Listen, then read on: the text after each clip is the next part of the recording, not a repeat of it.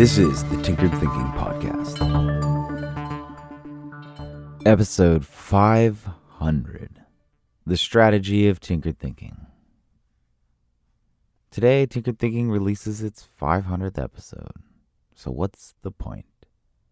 Episode 499 kind of answered that. So another question is, how? First, a little background. A little under 2 years ago, the question arose in the mind, is it possible to write every day about the same thing? That thing was a simple sentence, the title of a non-existent book.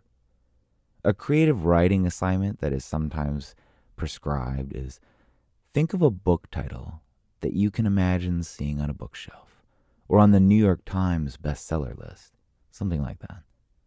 The next day when you come in with your titles, the new assignment is, okay, now write the book. Pondering this assignment as a thought experiment was also compounded with a steady intake of Seth Godin's blog. He has been writing and posting every day for an immense amount of time, something like 17 years, if memory serves well. The name of a book was easy enough to come up with, but the idea of sitting down to write every day was more tantalizing, if only for the reason that prior reasons to write had succumbed as casualties to a large intellectual shift. A couple months later, there was a Word document with about 50,000 words. As a casual coding exercise, this writing was tossed onto the web and shown in passing to a few friends. Some interest grew, and it seemed reasonable to build it out a little. Since people do not seem to have the time they used to for reading, the podcast element was added and is laboriously maintained. The thinking here is that reading is a paralyzing activity. You simply can't do anything else while your eyes are occupied with the text. Podcasts, on the other hand, afford a freedom from such paralysis. You can wash dishes while listening, or fold clothing, or drive to work, or go to the gym, or draw, paint, sculpt, ride your bike, etc., etc. The dreamy ideal is that tinkered thinking can be that morning mind snack to jog the brain to action while a listener waits for a cup of coffee to take effect. And delightfully enough, that's what it's become for some people. The long-term reality is that tinkered thinking in its current incarnation is a scratch pad, a drawing board of sorts, a place to brainstorm, ponder, question, and wonder out loud. Tinkered thinking claims no certainty, but rather tries to describe things while feeling around in the dark, while trying different things. While this strategy was launched with the basic aim of writing about a single sentence, i.e. that imagined book title mentioned at the beginning, the fuel that has kept this project aloft was a curiosity about what might arise, and subsequently a genuine surprise about what's turned up. For one, that original book title that was imagined has faded into the background, and what has emerged is a new structure, a more foundational one, which will be the focus of Tinkered Thinking's first non-fiction book, estimated to be fully fleshed out and available sometime in 2021. This book represents a structure of thought that has emerged unexpectedly from the practice and execution of tinkered thinking.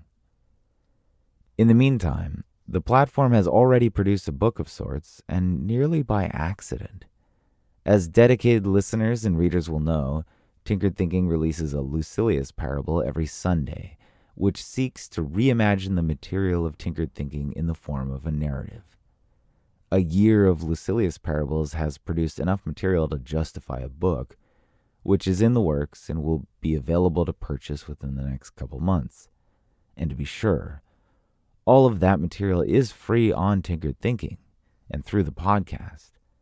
However, the printed book will be fully edited, including rewrites, and each parable will be accompanied by an original illustration. This first book, which will be volume 1 of the Lucilius parables, is a good example of tinkered thinking's strategy yielding unexpected things. The whole book arose from a simple question. What if there were a narrative portion to tinkered thinking? The inspiration for this was primarily Taleb's use of the character Nero.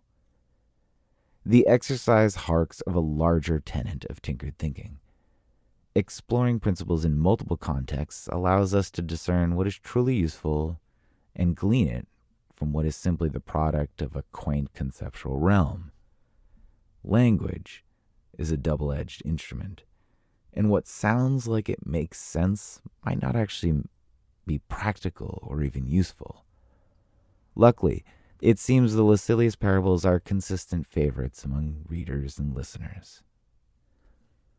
Boiled down to its most basic springboard, the strategy of tinkered thinking is what if? What if there's a post every day? What if there's a podcast episode every day? What if there's a narrative episode every Sunday? What if there's a book available for purchase? What if there's a Twitter component to distill ideas into smaller units as a form of practice? What if there's a way for listeners and readers to support the work? What if tinkered thinking shoots for 1 million words? What if there's over 1,000 episodes? What if tinkered thinking became an ocean of thought? What might arise from the deep? The question of what if spurs all sorts of different plans to test against reality, and that becomes the how of tinkered thinking strategy. Posting every day has yielded the realization that quantity is more important for the creator than quality, which is counter to traditional wisdom. Of course, if our endeavors actually resulted in a binary choice, we should all choose quality over quantity. But this is often unrealistic. What traditional thought fails to realize is that quantity is part of the process that eventually yields quality. This, too, is part of the strategy that has extended from what if, and it's left to the reader and listener to decide how that has turned out. To be sure, tinkered thinking has many possible avenues and plans it would like to explore, but of course there is a limit to the amount of time and energy that can be poured into this platform. And on that note, tinkered thinking is supported by listeners and readers. How much tinkered thinking grows is directly related to those who follow the material and particularly those who support the platform. This platform has no ads, and this is an important part of the philosophy behind tinkered thinking when it comes to attention and how we direct it, parse it, and fill it. Tinkered thinking seeks to be an exercising influence. Like catfish that nip at cod to keep them active in a tank, these podcasts and posts increasingly seek to nip at your brain, to ask questions that might poke monsters of thought. So, if you have found any value in tinkered thinking, please consider becoming a supporter through the support page at tinkeredthinking.com. Every new supporter enables a little more time and a little more energy to go into this platform. Of course, you can always support the show by spreading the word. Mention it to family. Email the link of a favorite post to a few friends. A text, a tweet is all it takes to help other people discover tinkered thinking. Lastly, a humble thank you to the listeners and readers who already support this platform. It is an honor to try and rise to the challenge you present every day. Tinkered thinking isn't going anywhere anytime soon. So until tomorrow, be careful of the context.